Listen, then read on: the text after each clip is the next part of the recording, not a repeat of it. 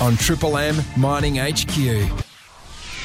Good morning and welcome to Mining HQ, your go-to show for everything happening in the mining industry. I'm Pablo Miller. Chris Lemessier today is going to be sitting down with Andrew Drummond, a retired mining executive and geologist. Now, Andrew is an author of 2 books, including the recent More Rocks in Our Heads release, and we get some insights into the stories in the books this morning.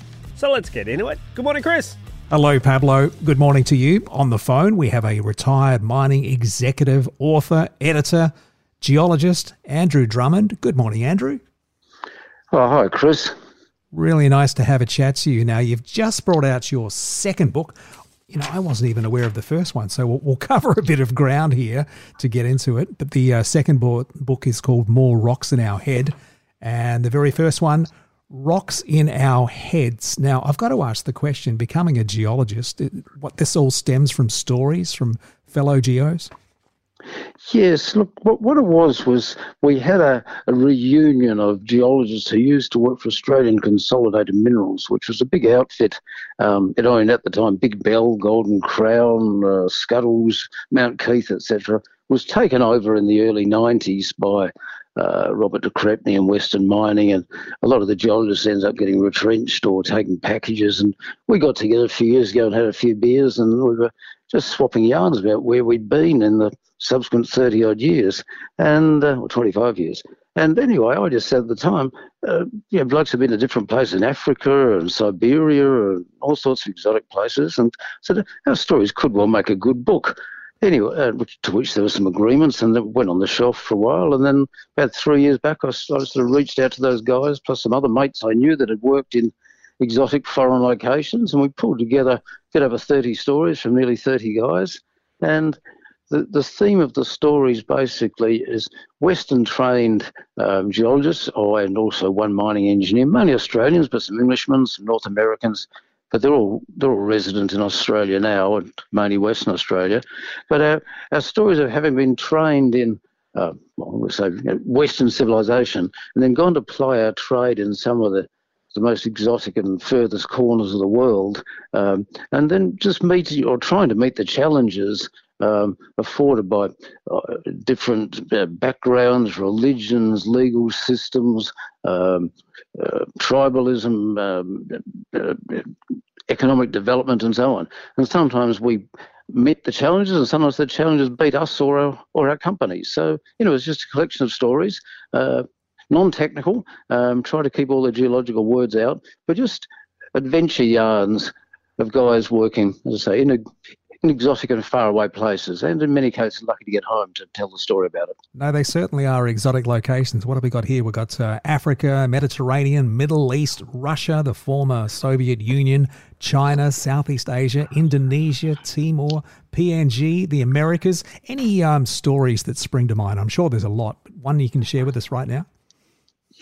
Yes, look, for sure. The very first story in the first book, Rocks in Our Heads, was written by a chap called Rob Duncan, who unfortunately died last year. But it was just a heroic effort of going to the Cameroons in Africa to follow up some known uranium targets based on airborne surveys, and he had to ground locate them and then either say they're good or write them off. And this Aussie bloke in the middle of French Africa started out on motorbikes, started out on vehicles, and then switched to motorbikes, and then the grass got too high and had to get a helicopter in, and so long stories about bringing the helicopter around from Nigeria across half a dozen countries without getting any permissions from the governments and so on, just skirting the coast and flying out to sea near the borders and any military installations. And then he had to get fuel brought up by truck, and anyway, it sort of went on, and it was a tremendously brave effort in the days when we didn't have much in the way of occupational health and safety. He used to get dropped off when there's really high grass, and the helicopter would hover low, sweep some grass flat, and then it'd do it again adjacent so it could land its tail safely. Then Rob would get out and just check that hadn't started any sparks in a bushfire or grass fire, and the helicopter would tootle off to a river flat or something where it could land safely, and Rob would do his thing for an hour or so. Then have to climb the top of an anthill, cut the top off, stand on top of the anthill, and wave for when the helicopter came. Helicopter couldn't land. He used to have to grab the skid, and as the helicopter took off, Rob and his gear was sort of hanging underneath, and he had to haul himself on board the helicopter as they headed off the next one. And he did this time after time, week after week, and got away with it. And that's the sort of thing that some geos have to do. You've just brought out book 2, More Rocks in Our Heads. more drinks at the pub? Yeah. No.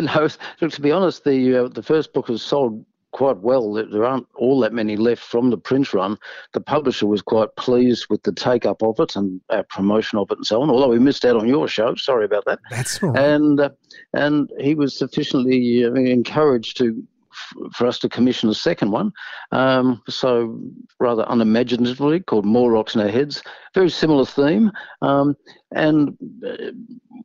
inadvertently, really, as it went on, the sort of dangers that the guys had faced sort of piled up, and without deliberately asking for ones from dead people, but geologists and explorers die in about a dozen different ways in the second book. So it can be a hazardous industry in faraway places. But anyway, there's another 30-odd stories, some great yarns.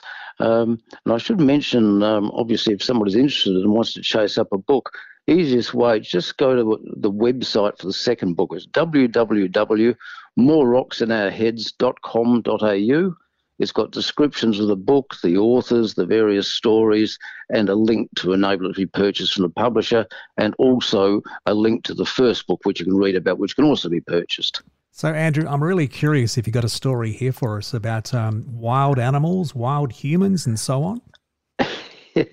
Well, look, there's one in Peru where these guys were heading up a mountain to check a prospect, and there was a roadblock, and someone said, well, we're going to be attacking a vehicle coming along here shortly. We're commandeering your vehicle.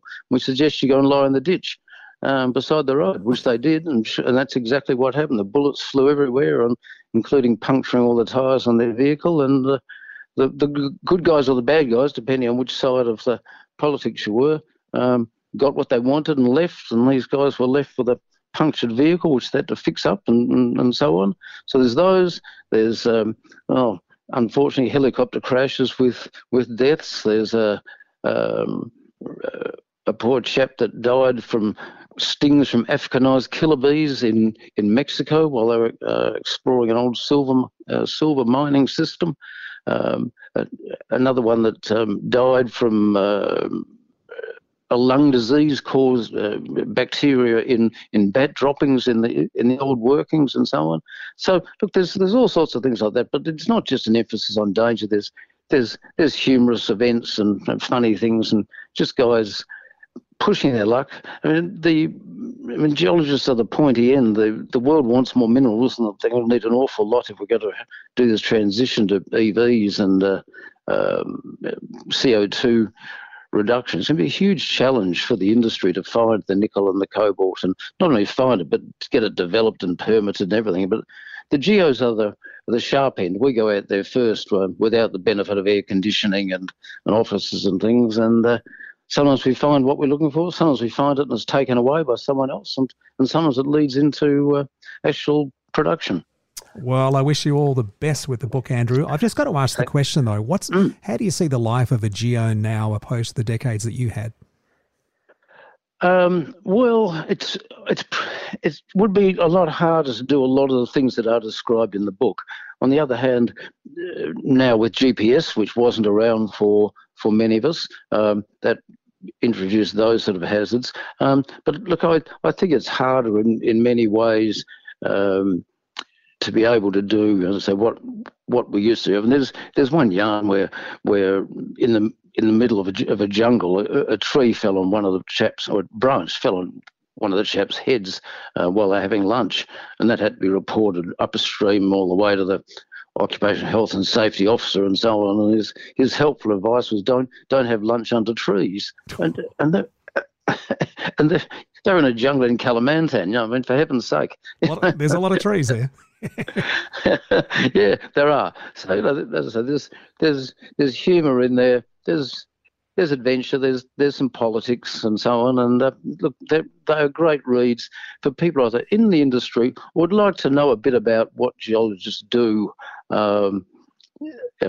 Beyond actually describing rocks and things like that. So all the stories are based out of Australia. We figured that a lot of people would know a fair bit about what geologists do in Australia, but they don't really know what they've got to do overseas if we're going to succeed. And that's really what the book's about.